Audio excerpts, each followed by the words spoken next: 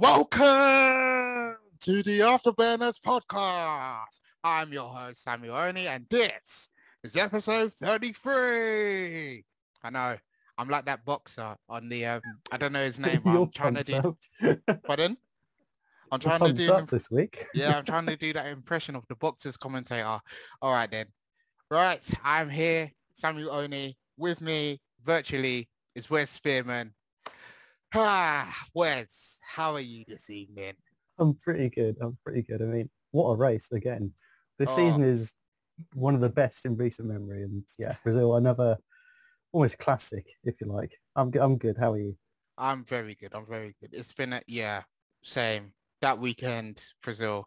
Ladies and gentlemen, listeners, people who are going to watch this, if you have not watched the Brazilian Grand Prix this last weekend, please go and watch it because it's absolutely great race, sensational race. Anyway, let's get into it. Qualifying, Lewis Hamilton was on pole from Mercedes.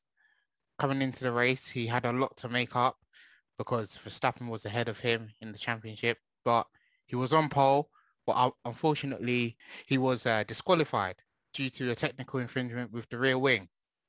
Wes, what are your thoughts? I mean, Mercedes would just had the pace again this weekend in qualifying. I don't whether the engine that Hamilton, the new ICE that he took, internal combustion engine, had any effect on that. You think a little bit, but probably not as much pace that he had all weekend because it wasn't just Friday qualifying that he was fast. It was the whole weekend. He just seemed to have so much more pace than not just Bottas, but both the Red Bulls as well. Yeah, as for the disqualification, I suppose at the end of the day, it is illegal, whether it was by like zero point 0.2 of a millimeter or 10 millimeters or whatever it was to do with the rear wing, the DRS. There was too big of a gap between where I'm not quite sure what it is in the end. I don't quite understand it myself, to be honest. But Yeah, whatever it was illegal. And at the end of the day, I suppose you have to say that if it's illegal, then the car has to be penalised, and that penalty is a disqualification. Also mentioned that Verstappen got €50,000 fine for going into another team's Parc Ferme, which isn't allowed. Only authorised officials are allowed into Parc Ferme to scrutinise the cars to make sure they are legal. Whether that had any impact on what happened to Hamilton, whether that led to his car investigated, I think both he and Verstappen have said that that wasn't the case. Obviously, at the end of every sort of session in F1, they have scrutiny and make sure all the cars are complying to the rules. And obviously, Mercedes wasn't at that point. I think Mercedes were also a bit chased off of the fact that Red Bull have been allowed to replace parts or mend parts before scrutiny. I've heard that somewhere. yeah, same Um, here. Heard that as well. but yeah, I suppose if you go into scrutiny with an illegal car and they point out that it's illegal, then you can't really complain too much. Whether it was intentional, I don't think so. So whether it was just a fault, it's just unlucky for Hamilton and Mercedes. But I suppose again, at the end of the day, it didn't really matter too much. Yeah, yeah. And with that, Hamilton was disqualified from qualifying. Moving on to sprint qualifying then. At this point, Valtteri Bottas will now start on pole, if I'm correct. Yeah, Bottas will Yep. start on pole with Max Verstappen alongside him. And Ferrari's Carlos Sainz would go third as well, which was Actually, no, I've just interesting. looked at the sprint grid. Verstappen was on pole, Bottas second, but then Bottas. I think we got confused with Bottas being pole because Bottas won the sprint race. It was Oh, a good drive from Bottas but it was, to go. yeah. And yeah, as you say, Perez third. Gasly started fourth in that one as well. And yeah, and Bottas. I mean, we were saying that since he's been announced to move to Alfa Romeo, he's actually done pretty good. He's done pretty well for himself. Unfortunately, that didn't translate into the race on Sunday, but yeah, good drive from Bottas, kept Verstappen off pole, which to be fair was probably his only job during the sprint race. Got 3 more points for himself and for Mercedes in the drivers and constructors championships. It allows, well, just gives, I suppose, prevents Verstappen from getting an extra point over Hamilton, or an extra 3 points rather, because obviously Hamilton finished outside the points in the sprint race. But I suppose it's just every little thing that Mercedes can do to try Yeah. and limit the amount of points that Verstappen could get each weekend is they're just doing what they've got to do. And fair play to Bottas. He did that on Saturday in the sprint race. Indeed, indeed. And it was the sprint race that really got everybody fired up in Brazil because Lewis Hamilton is starting at the back of the grid. Yes. And it means Nikita Mazepin is starting in front of Lewis Hamilton, which is unthinkable, really. Unthinkable. Like you don't picture that, do you? Anyway, Lewis Hamilton back of the grid in a sprint race, and you're probably thinking, nah, it's not happening. Lewis Hamilton's not gonna, get into the top 5 or the top 10 of the sprint race. It's impossible. What is he gonna do? Ladies and gentlemen, I have one thing to say for you. Never doubt Lewis Hamilton. Never doubt Lewis Hamilton because he can do the most unthinkable things in the most unlikeliest of situations. He can pull things out of the bag. Yeah, I mean, 24 laps, 15 places. It was a remarkable drive from Hamilton, and I think people would have expected that maybe he might have got into, say, the top 10 or something, maybe the top 7, 8, but to get 5th, 15 places, 24 laps, less than half an hour of racing. I mean, A, it shows just how good a driver Hamilton is, and B, shows how good the Mercedes car is and just how much pace Mercedes had that weekend as well. Yeah. It was just an incredible drive. Finished above Gasly, who started 4th, above Leclerc, above Norris, Ocon, Vettel, Ricciardo. Just incredible driver. I don't think we're running out of superlatives to describe just how good Lewis Hamilton is. 15. Yeah, I just can't take away from that fact. 15 places in 24 laps. It's insane. I mean, I don't even know the maths. That's almost like what, 6 places per? No, that's not right. It's not 6 places for that. No, sorry. I don't know. I don't know. My maths wasn't. It's a lot, basically. Yeah, it's a lot. It's a lot. It's 1.6 places per lap. Yeah. No, it's not. I've done that the wrong way around. 0.6 places per lap. Right. So every to be fair, every 2 laps or every 5 laps he's overtaken 3 people. Yeah. We got there in the end. Anyway, but it's brilliant, isn't it? Because you don't think that Hamilton's gonna do something like that, but he just pulls out some miraculous performance, and that means, as well as the 5-place grid penalty he has to the race, it means he doesn't have to start any lower than 10th, which is ultimately where he started for the race. But how impressed have you been with Hamilton this season? That's almost a silly question, but go on. I suppose, actually, over the course of the season, probably not as impressed as I have been with him over the last, say, 5-6 years, because it's the first time that he's behind in the championship since probably Rosberg in 2016. Yeah. But still, the drives that he's put in, I mean, this is probably the best of the lot. Certainly this season, this is his best drive. I can't think of many other drives besides maybe Hungary, where he was the only one to line up on the restart. Only one to pitted, went back to 15th, 16th, and then back up into, I think it was 2nd in the end after Vettel was disqualified.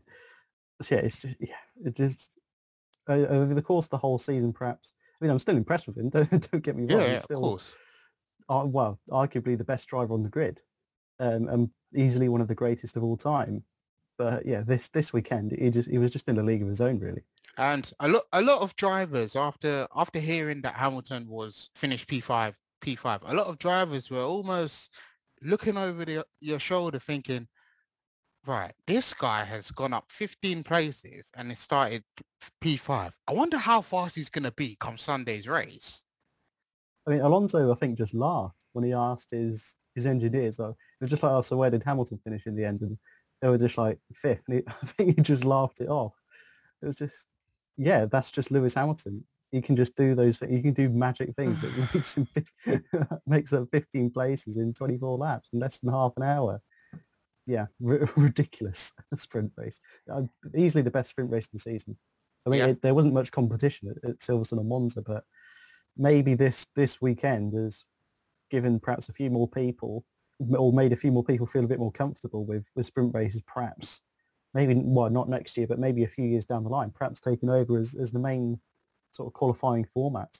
I mean, I'm still happy with Q1, Q2, Q3 as per normal. hmm But yeah, the sprint race, you get another race, and if it's like Brazil every week, then you get another action-packed race as well. of course. And from sprint qualifying to the Sunday race, and the Sunday race, we all watched it or listened to it on the radio, like myself, and it was it was an eye opener, especially the first lap, especially the start finish line. Bottas didn't get a very good start. Bottas did not get a very good start. Now, if I remember correctly, go on, Wes, you take it away because I've almost forgotten it. That's very bad So of me. obviously, so yeah, Bottas on pole after the sprint race, and I think tried to go round the outside of certainly the first part of the center as the sort of left-hander, but then that meant Verstappen had sort of the inside line for, is it the Curva del Sol, the sort of big left-hander onto the back straight. And yeah, Bottas, I don't know what happened to him. He just seemed to lose pace there when he tried to go round the outside of, I think it's called Curva del Sol, turn, what, 3, 4? And yeah, that allowed Perez to come through as well. So it was a Red Bull 1-2 after the first few corners, which I don't think many people would have expected. I think myself included, I thought Bottas would, again, with the pace that Mercedes had shown that weekend, I suppose the confidence that he would have had off the back of winning the sprint race as well, maybe he would have been a bit faster, certainly held the lead for the first lap or two before the Red Bulls got through. But for whatever reason, it wasn't to be for Bottas. Let both Red Bulls through. I think one of the Ferraris as well. I think it was, I can't remember if it was Leclerc or Sainz, made up a few places as well. But I mean, also meant to Carlos Sainz third in the sprint race as well. I That think was it was a that great was drive from brilliant, Sainz. brilliant from Carlos Sainz. Another another driver who's been had a good performance this season, and yeah, he started very well. Yeah, and then I suppose the race sort of, I'll say settled down a little bit. It did a bit in the front, but meanwhile a bit further back, Hamilton was just, I think he made up about 5 places on the first lap, I think it was, and he was back up into, I think it was third place by lap 5, and at that point, oh, wait, yeah, Bottas had to let him through on about lap 5 into third place, so he could attack the 2 Red Bulls. Yeah, Which team radio in the Mercedes. I think he said, I think Bono may have said, or Bottas engineer he said, inverts cars, invert the cars, yeah. invert the cars, and then Hamilton said, "Thank you, Valtteri," and so for letting him through, and then Hamilton said, "Oh, Valtteri, follow me. Where's he going?" I didn't know what he meant by that. I think he just probably meant, "Oh, let's drive together and get these Red Bulls." I think that's what he said, but yeah, Mm. just his radio, which I thought was nice because because with Hamilton now in front, he could like set his sights on Verstappen, because he's already made up Mm. 8 places to get into P2, which was absolutely stunning, just amazing. So yeah, what was your big moment of the race? Listening to it, watching it, what was the eye opener for you on that Sunday Um, race? there were a few, I think. I think the first one would have been the battle Hamilton and Perez had. I think it was, again, at the Senna S's. I think Hamilton overtook him, and then Perez got it back from, I think, from memory, and then stayed ahead for another lap or two, and then obviously Hamilton, well, I say unfortunately for Red Bull fans and Red Bull themselves, and Hamilton managed to get back ahead. And I suppose the big moment is, well, obviously people on YouTube will be able to see my background is of when Verstappen and Hamilton went off at I think turn 4 or 5. I can't remember what they're called now. But yeah, where Verstappen went to, this was after, I think it was after both sets of pit stops. Mercedes pitted first with Hamilton, to get the undercut on Red Bull, which sort of worked a little bit because I think after that pit stop, Hamilton was about 2.5 seconds, 2.6 seconds behind Verstappen. Then Verstappen pitted, I think, the next lap, and then, was then 2.6 seconds ahead of Hamilton. And then Verstappen went over the radio saying, we can't let ourselves be undercut again. Both teams doing the two-stop of Red Bull pitted Verstappen first that time round. I think they got a bit of a lead back over Hamilton, but Hamilton was just a machine in that second stint or those second set of hards. And yeah, the big moment where they almost came together, I suppose you could say, because Verstappen went the inside, the sort of usual defensive position. Hamilton round the outside on the right-hand side of the track. And yeah, both drivers running off the road. Off the road. There'll be debate whether, but is there much debate as to whether that was intentional by Verstappen? I don't think so. It depends. I mean, it depends on how you see it. How did you see it watching the clip? How did you see? How did you see like who's at fault? Whether, and also should it have been investigated? Because it wasn't investigated by the stewards. Well, they investigated it and decided that no, that there wouldn't be a penalty. That it didn't warrant a penalty. But from what I saw on Channel 4 highlights and what I think Anthony Davidson said on his little Sky analysis, what David Coulthard said on commentary on Channel 4 is that Max Verstappen had no intent to exit the corner. He intended to run at least Hamilton. Whether he intended to run himself off the track, I'm not too sure. But yeah, for all intents and purposes, Max Verstappen wanted to run Hamilton out of road, run him off onto the little, I say little, it's quite big in that picture on the YouTube background, on the green and yellow sort of runoff area. And well, you could say it worked, at least for a lap or two, until Hamilton made the move stick at the same corner, as I say, a lap or two later. But did it deserve a penalty? A lot of people are saying, yes, it did deserve a penalty, at least 5 seconds, and I can understand that. But at the same time, there have also been incidents this season where Turkey, for example, Hamilton versus Perez, where in the last few corners, Hamilton tried to essentially push Perez down the pit lane. Yeah. And Perez went past the pit bollard, which usually is an indication that you have to pit, but then came back onto the track and he didn't get penalised for that, Lewis Hamilton. So I can see why people are saying that it deserves a penalty. I can see why people are saying that it doesn't deserve a penalty. I suppose at the end of the day, it is clean, hard racing. I mean, neither driver was hurt. There's no damage to the cars. I think, in my view, I think it should be penalised by 5 seconds because the amount of, well, this isn't very good for listeners on Anchor and Spotify, but in the picture on YouTube, you can just see how far off the track those cars are. They're at least 2, if not 3 cars widths off the track, which is almost the width of the track itself at that point. Yeah. Which is, it's I think for that reason that I think if Hamilton was just nudged just off the curve and Verstappen was still inside the track limits, then I think that would have been fine.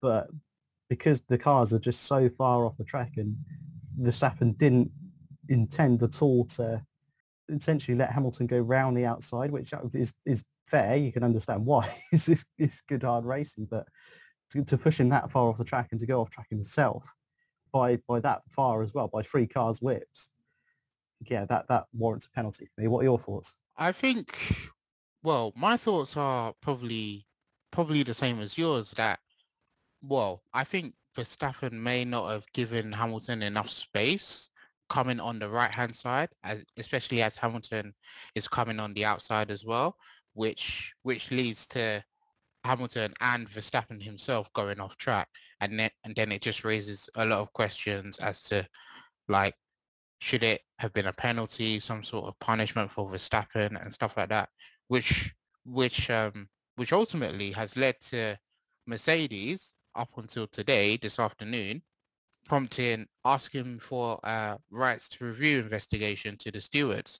Mercedes sent out a statement today asking for a review of the incident between Lewis Hamilton and Max Verstappen, asking the stewards to look into it because it was the talk of the race. Like everyone was talking about it, and Mercedes appealing that Verstappen should have been punished for it because, well, it's not that they didn't like it. It's just, you know what I mean. So Yeah, I think it's because Mercedes will see at the end of the day that it's Verstappen pushing Hamilton off track, and he's entitled to defend his position, I suppose, Verstappen, but yeah, do it by that much to get both cars off the track and onto the runoff zone is wrong. And whether it matters too much, because it doesn't really matter because Hamilton won the race, I suppose you could say, but for Mercedes and for Lewis Hamilton, it will matter that if Verstappen gets a 5-second penalty, because Bottas was 3 seconds behind Verstappen or Perez. It was Bottas behind, I think. Let me just check. I've got lost on it here. Yeah, it was Bottas in third, who was 3.1 seconds behind. So a 5-second penalty applied to Verstappen will means that Hamilton would essentially get an extra 3 points or a 10-point difference between first and third for that weekend, which will bring the points deficit for Hamilton further down. I can't remember what it is now. I think it was 21 after the sprint race, and it's now just 14 points. Whereas Mercedes and Hamilton could have been potentially looking at a 28-point deficit if Verstappen won the race, which is just, I mean, to get it down from what could have been 28 points down to 14 is a remarkable effort and an incredible drive from from Hamilton to yeah, win the race from 10th. It's the second lowest position that he's won a race from. I think he's won a race from 14th. That was the yeah, that's German Grand Prix a correct. few years Yeah. ago. So incredible drive. Probably one of the best of his career. I think I Hamilton, think he because said that just he said that himself in the yeah, he said that himself just when given speaking just given to what went on Felipe Massa. that Yeah. weekend, yeah, essentially 25 places over the course of of 2 days, over the course of 100 laps. Nearly, I think 95 laps, whatever it was. Yeah, incredible, insane. I mean, a lot of F1 drivers won't make up 25 places in a year. I mean, the back markers, the Haas's won't make up 25 places in a year, let's face it. So for Lewis Hamilton to do that in one weekend, 95 laps, yeah, insane drive. And now you go into this position with 3 races to go. We've got Qatar coming up this weekend, which from what I've seen could potentially favour Mercedes a bit more. I think it could do well for Red Bull as well because it looks to be quite high downforce track, which I think typically suits Red Bull quite well. I think just the power of Mercedes will work better in these Middle Eastern tracks. And, yeah, we're coming to a position where if Hamilton wins the next 2 races, so Qatar and Saudi Arabia, and neither Verstappen or Hamilton get fastest lap, or Verstappen and Hamilton get one fastest lap each, then we'll be in a situation where we come to Abu Dhabi, last We race of the saw season, this on Twitter, in didn't we? 4 We weeks saw this, time. I might yeah. have done. I This think it was could ESPN who tweeted this one out. But if that happens, then we'll go into the last race of the season with the championship level at however many points it'll be. There will be a 0 points gap between Verstappen and Hamilton.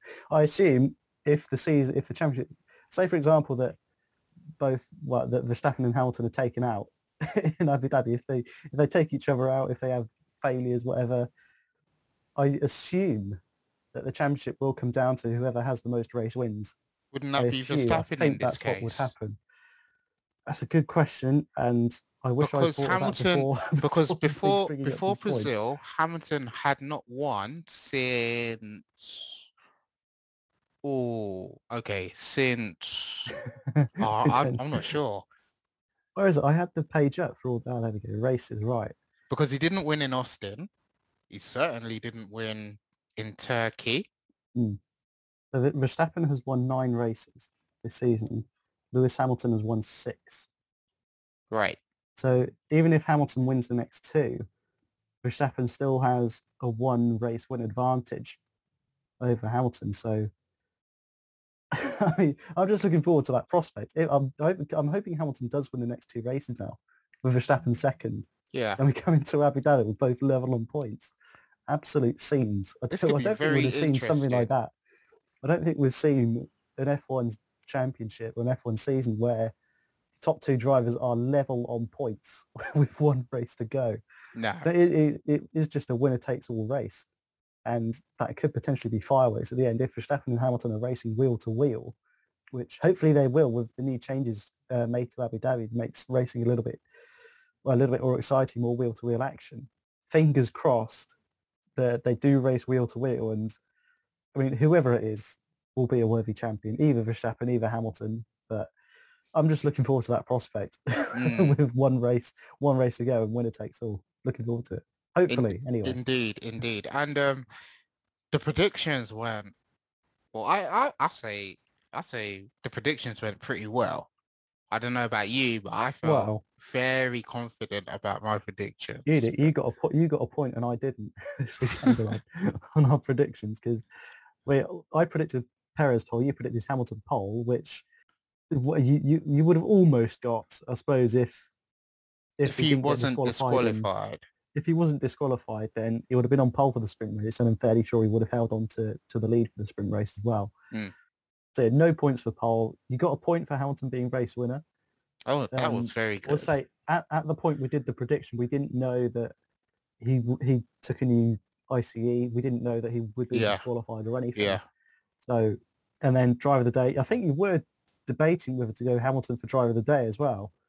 I was. In the end, you went Lando Norris. I think it was also quite close because he got a puncher on the first lap and then made it back up into the points.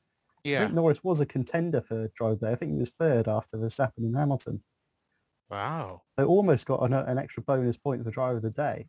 Wow. I went Carlos Sainz, who finished after starting third, so not a great weekend a good weekend for Ferrari though. Increased their lead over McLaren with just Lando Norris scoring the 1 point for McLaren.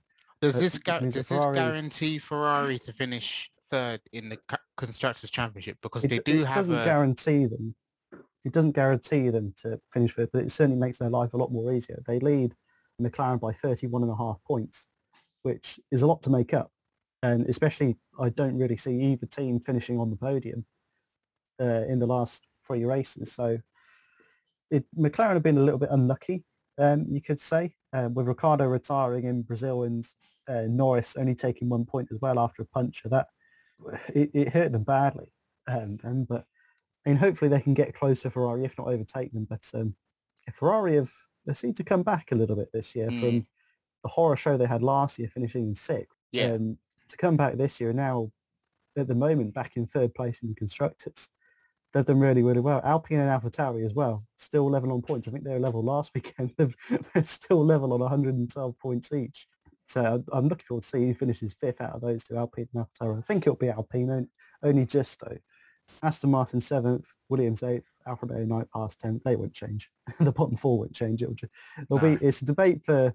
It's a battle for 5th place and it's a battle for 3rd. I know battle for 1st as well, actually. Mercedes leading Red Bull by 11 points with 3 races to go as well. So it's all hotting up towards the back end of the season. So we've talked Brazilian Grand Prix. We've talked about Hamilton's heroics. We've talked about the race incident between Hamilton and Verstappen, and Mercedes have requested for a rights of review to the stewards. Now, this weekend is the Qatar Grand Prix, the 3rd race triple header, and a new track in the Middle East. Just some facts here: 51 laps for drivers to race around. It's a 5.3 kilometers circuit length and a race distance of 306.6 kilometers. And there's also been talk whether it's going to be either a day race or a night race. So maybe I think the key factor here, depending on whether it's a day race or a night race, would be the tire choices, because the weather is going to play a huge role into this. What's your thoughts on this new Qatar race coming up this weekend? Wow. I think it's a complete wrong decision for everyone to go racing Qatar, to be quite honest. Because of the country's government, political issues, you could say, in regards to human rights. You could say that with any of the Arabia. You could say it for quite a lot of tracks on the F1 calendar, to be real. But in particular, those in Arabia, obviously Qatar, Bahrain, UAE, and now Saudi Arabia as well. But the track it doesn't inspire me. It's not. I don't think it's going to be good for Formula One.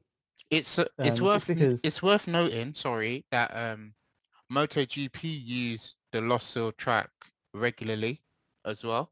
yeah, the MotoGP also uses Portimao and Mugello, which again are races that didn't provide great racing for Formula One over the last couple of years.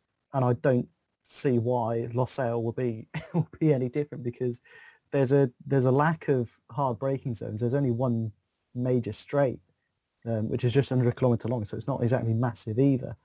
Turn one really seems to be the only overtaking opportunity, and even that isn't a terribly hard braking zone. It's not like the center races at Brazil, for example. It just seems fast corner after medium fast corner. There's no real opportunity for overtake. I think the average speed round the lap is like 237 kilometers an hour, Yeah. which I mean, I can't do the math, I can't convert that in my head, but it's very, very fast, which tells you that the drivers don't really need to hit the brakes that often. So the engines are going to be pushed, especially if it's a day race, given the temperatures in Arabia. It'll be around about 35, 40 degrees, I expect. Yeah. If it's a night race, obviously that will drop down a little bit, but It'll it'll drop still down to probably be around 20 I degrees. mean, that's still hot. I mean, we're Yeah. from the UK. That's like a Of nice warm course. summer's day. Yeah. So that's going to be given the drivers in their fireproof suits and helmets. They're going to be sweating bullets by the end of it. Mm. I mean, I quite like it to be a night race. Okay. If I had to choose between a day and a night race, just because I think it looks a little bit better as a night race, but Yeah. I think it'll make things easier a bit on the tyres. But then, do we want things to be easier on the tyres? Do we want them to get hotter? I assume the hardest compounds of tyres will be used because it's quite a fast track and fast corners. So I think tyre degradation will be a bit higher. But Sorry. yeah, I mean, I hope it can prove me wrong and be a good race. But from what I've seen of like virtual onboard laps and laps on MotoGP, it seems to be more of a motorbike track Yeah. than a car racing track, which is understandable given MotoGP race there. But it doesn't appeal to me as a racetrack, let alone Mm. the country itself. Mm. I mean, aside from the political views that comes with Qatar and other Arabian countries, I I will give it a chance come the weekend and see if it's good for Formula One cars, because it's a first time that Qatar are doing this, and we all know that money talks in a sport like Formula One. Like, I'm giving you X amount of millions. It's, you're not gonna say no to it, are you? Yeah, So I mean, think of all the other tracks that F1 could have raced at this year. I mean, Canada was dropped because of COVID. That's fair enough, but we could have yeah, had Malaysia, for example. That hasn't been Malaysia on the hasn't calendar been on there since, for a what, long time. 2016, 2017. Yeah, Malaysia's, I think, is a decent track. Could have had Germany, either the Nürburgring or Hockenheim. We could have had Spa again, the Spa redemption round, if you like, after the farcical race yeah. where it tipped it down and no one could overtake it behind the safety car. Um, Australia. where else we could have had? Australia, potentially. Might be a bit difficult with quarantine and COVID. Oh yeah, Killarney in South Africa, potentially. Could have had another race in the States. Watkins Glen, for example, somewhere like that. Miami, give Miami a chance. Long Beach, yeah, somewhere, another street circuit maybe. The Bud International Circuit in India where F1 has raced at. Yongnam in South Korea. Loads and loads of places where F1 could have potentially raced at, but no, we're going to a motorbike track in Qatar. So after traveling between the USA, Mexico and Brazil, we've got to cross the Atlantic Ocean, cross all of Africa to get to Qatar in a week. It's insane scheduling and wrong scheduling in my eyes, wrong track, wrong, everything, really, to be honest, in regards to this coming weekend. indeed, indeed. And before we finish off, we've got one more piece of news to discuss, which it came out today, this afternoon, that almost surprising, really, that Alfa Romeo's Antonio Giovinazzi will be leaving Formula One at the end of the season with F2's Gu, I don't know how to say his first name. Ganju Zhao, Guan Yu Zhou. Guan Yu Zhou, I Guan Yu think, Zhou is a from rough F2 will be pronunciation. replacing him taking the second seat and driving alongside Valtteri Bottas for 2022. What are your thoughts? Well, let me give you my thoughts actually. Yeah, I you go think first. it's come as a surprise for must have been a surprise to Giovinazzi and everyone in Formula One because let's be honest, Giovinazzi is not a race winner, but he is Hmm. somebody to have in that Formula One community. You know, he's quiet, but Yeah. he's just someone to have in that team. He's not a big name, but he's just, like he's a good driver. He's not bad. He's in a decent team and he didn't do so bad this season. Well, I think I don't know. Just looking at his career stats, he's done at time of recording 59 races, got 19 points. Last year he was 17th with 4 points. This year, has he got any points? I can't remember. Let's just have a look if I can find if I can find the driver's standings now. They've got lost on me. Let's have a look. So 1 point for Giovinazzi this year.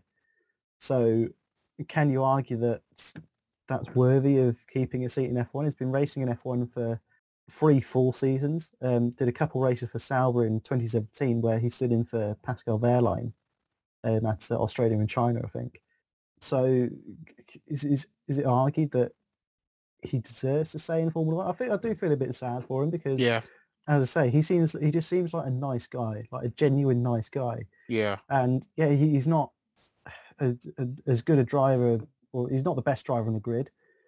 I wouldn't say he's as good as say like Norris or Ricardo or Vettel, Ocon, Alonso, people like that. But Yeah.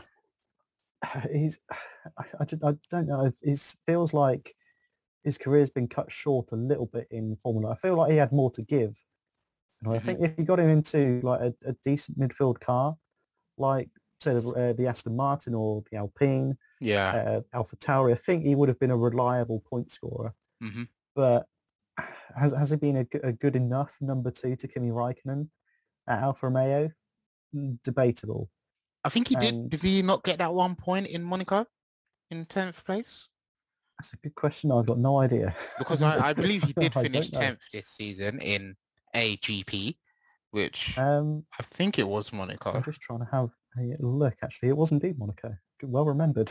I just looking through the races for this season. 12th in Bahrain, 14th at Imola, 12th in Portimao, 15th in Spain, at 1 point in Monaco, just outside the points in Azerbaijan, 11th.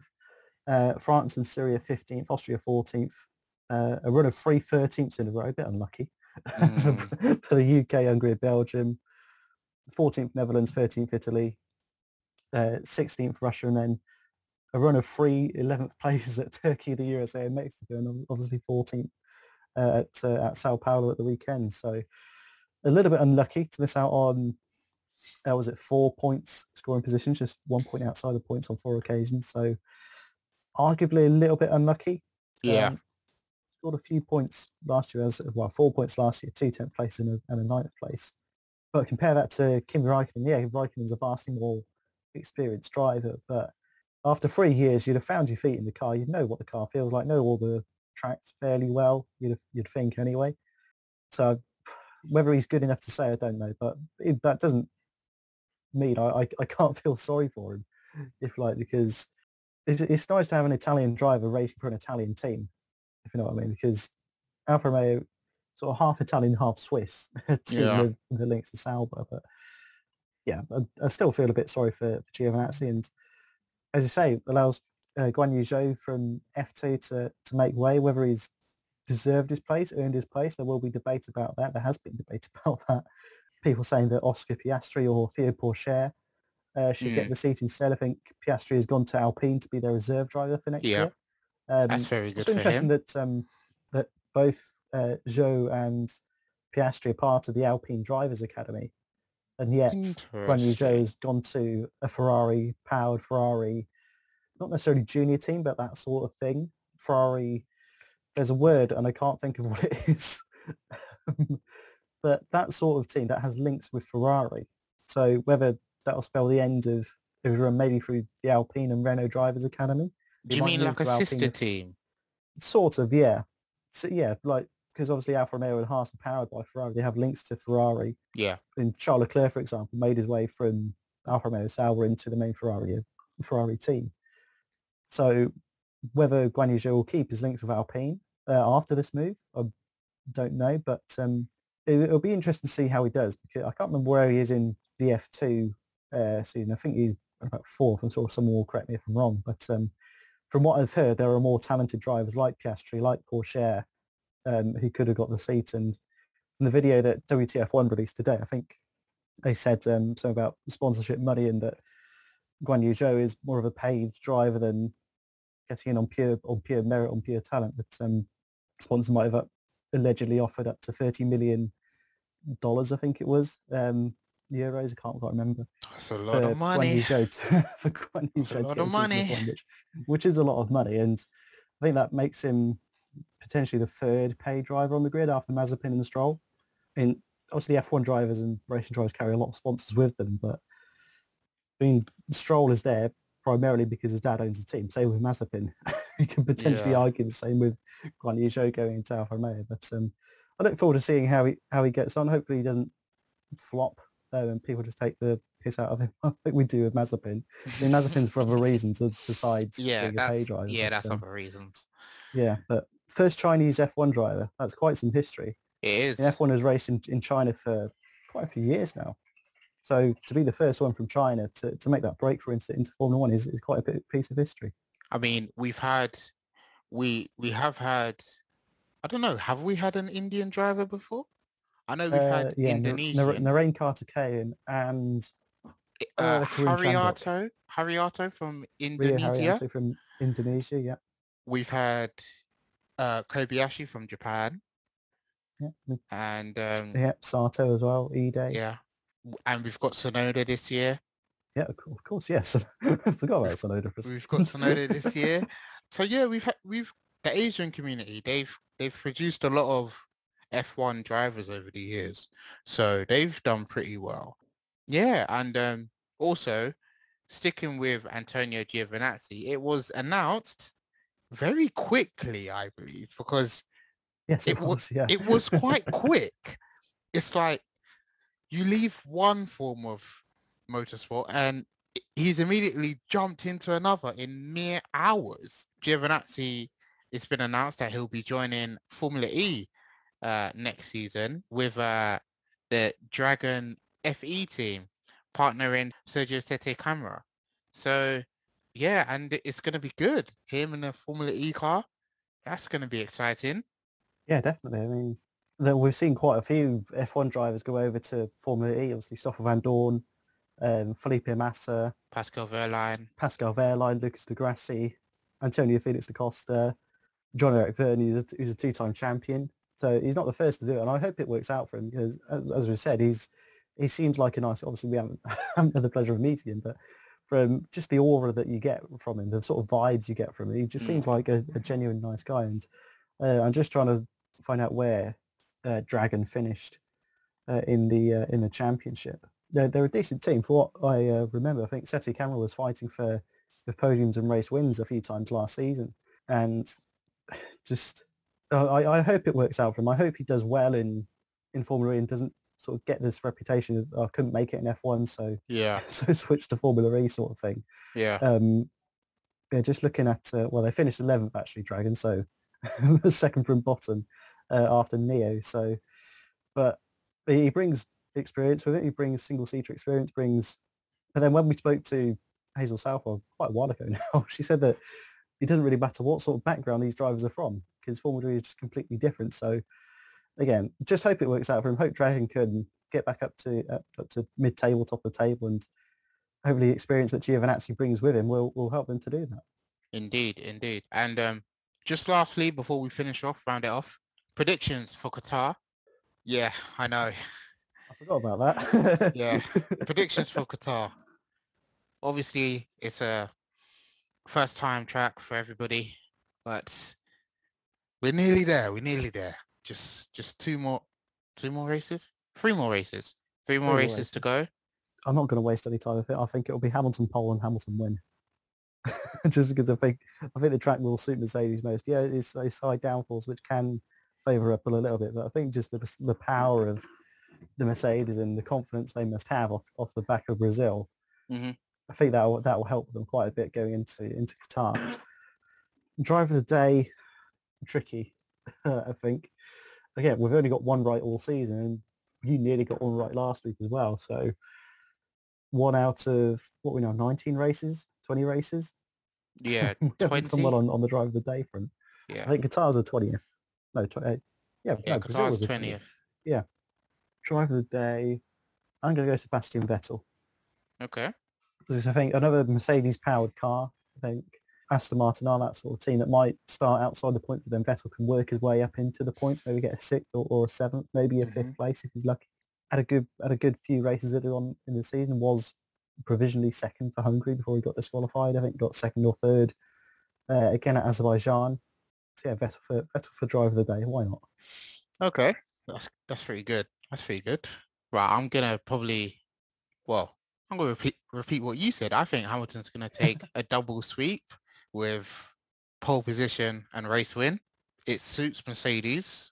I feel Mercedes will have a good advantage going into the Middle East. And yeah, Lewis Hamilton for pole position, race win. Hopefully he can get 102 now. And driver of the day, I mean, this drive, well, I don't know. It's a yeah, driver of the day has never been easy. Daniel Ricciardo. I think I he was thinking of McLaren he's before had I said a. Vettel. If I was to describe his season, he's probably disappointed. Maybe Yeah, I'd say disappointed so. this season. He won in Monza, which was great, but overall, I think he hasn't really he's getting to grips with the car, but Lando Norris has outperformed him this season. But I think Daniel Ricciardo could go to Qatar and put in a good drive and just try and finish the season as strongly as he can. And that's him for driver of the day for me, for Qatar. So we've both gone Hamilton pole, both gone Hamilton win, and slightly different drivers of the day, but still Mercedes power teams. Of course, of course. Interesting. And yeah, it will be interesting for Qatar this weekend. As I've said, first time track in 2021.